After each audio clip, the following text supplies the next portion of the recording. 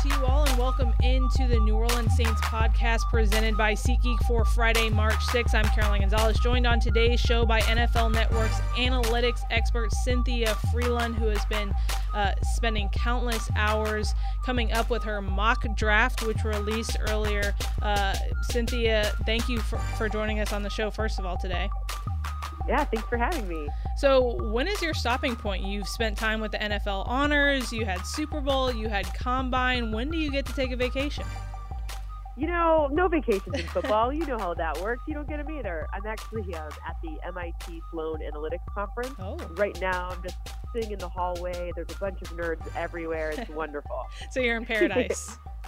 Nerd paradise. This is, the nerd Super Bowl. That's awesome. So we won't keep you too long, but you came out with your draft prospect model to create numerical value for each player, which you displayed in your mock draft. First of all, can you explain more in depth for those who didn't read your article how you come up with that numerical value for each player? Sure. So there's two things that work together. First, there's a consideration of free agency. So who's available in free agency? This year we have more quarterbacks than ever, it would seem. And then you see, okay, who's available in the draft? So for each draft prospect, I take, years and years of past data to create what the draft prospect is most likely to net out in as a player in the NFL.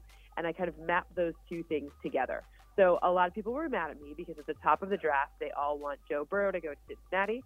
But in my model, the free agent richness in quarterbacks, combined with the fact that Chase Young is such a good pass rusher, netted out in more wins next season because my model only really considers who's going to win next season. Like, what gives you a one-season advantage, just 2020 wins with everything we know right now. So that actually netted out in a higher value than, let's say, Joe Burrow and then trying to figure out a pass rusher in free agency.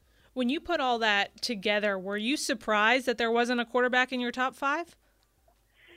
I wasn't, because ultimately, we're going to see a lot of trades. I should say, my editors, they're like, no trades allowed. You're not allowed to consider a trade. So I don't think that's where people will end up going from the standpoint of, number 3 or number 2. It's just merely an exercise in what's the market right now? Because if I were a team, I could take this sort of analysis and then I could do a competitive evaluation of what's the guy ahead of me going to draft? Maybe what's another person in my division going to look for? And then I could game plan a little bit better there.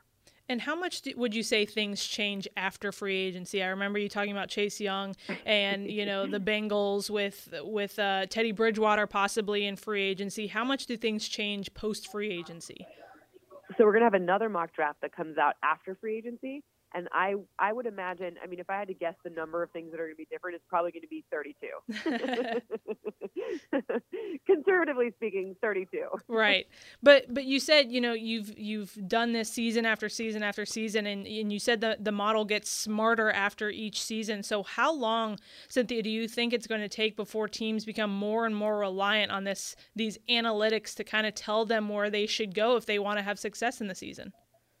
Well, the better the inputs, the better the outputs. If you have you're lucky at the Saints, you have a coach who has a long tenure, tons of experience calling great plays, and you also have a front office that works in lockstep with your coach. So when those two things combine, you get a lot more regularity and certainty. You get the Michael Thomas in the second round, as opposed to having to reach for year after year, quarterback after quarterback, or pass rusher after quarterback after wide receiver, and getting all of these different needs. So the more stability, the better. And that's really coming from, they may not call it analytics from an analytics department, but it's coming from really good information and strategic analysis that's being used by the coach, but also the coaches are using that department to help them kind of get these insights and their cap all in line so everything works together. Cynthia, how do you even begin to ask those kinds of questions to coaches and front office staff? I mean, it has to be kind of intimidating to go up and be like, hey, why didn't this player work for you guys? So I do it a little bit more granularly than that, because I really I learned when I was working in the league office in 2008, starting in 2008, I learned that I really liked watching film with coaches because they get really passionate about it. You get to eat snacks. There's lots of swearing. It's great. So you just kind of got to meet them where they are, which is, hey, coach, what happened on play 47? What was the safety supposed to do against the Falcons 3 weeks ago or whatever? And you just start by asking a question from film, which is the language that they speak. And that's really how I started building models, because I could understand when they showed me on the film. So for the Saints specifically, round 1, pick 24, your model had Justin Jefferson out of LSU coming to the Saints. People were pretty happy with that one. Yeah. Saints fans were happy with me with that one. I was pretty happy with it myself because obviously seeing him in the combine, he put out a great performance. And, of course, if you have a local guy coming to the local team, that's ideally what you want. But why did this player work so much alongside a guy like Michael Thomas? I think maybe not necessarily in your neck of the woods, but nationally, people maybe had pigeonholed Justin Jefferson into being just maybe a slot receiver or really only working between the numbers. And yes, most of his catches did come between the numbers, but you got to see, and also teams told me that when they interviewed him, you got to see a chance where a coach could see putting him in all of the different positions that wide receivers play and having all of the different route tree options available to them. Now compound that with Michael Thomas. Okay, it's going to be goodness. Like it's going to be really hard to stop the Saints offense if that's what would happen. A lot of people were thinking, hey, speed, right? Speed. You want Henry Ruggs, whatever. I think ultimately what you have to do is what does game speed look like? And Justin Jefferson's game speed is incredibly impressive. Cynthia, I'm going to put you on the spot, and I know you're at the MIT conference, so you don't have anything in front of you, but from the past knowledge, obviously the Saints have done well putting themselves in a playoff position for the past 3 years. Do you think any position in particular would maybe put them over the edge going into this 2020 season?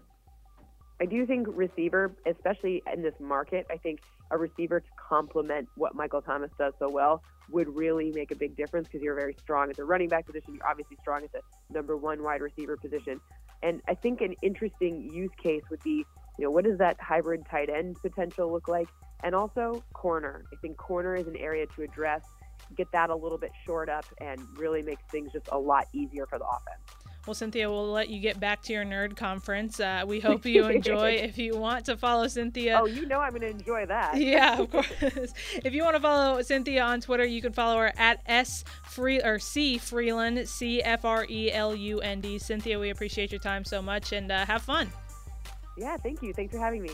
It was a short but sweet one today on the New Orleans Saints podcast presented by SeatGeek for this Friday. It is a beautiful day if you are listening here in New Orleans, so I hope you are able to go out and enjoy the day while also listening to this wonderful New Orleans Saints podcast. Today's episode was brought to you by SeatGeek. If you're trying to find tickets to football games or any other live event, it can be complicated.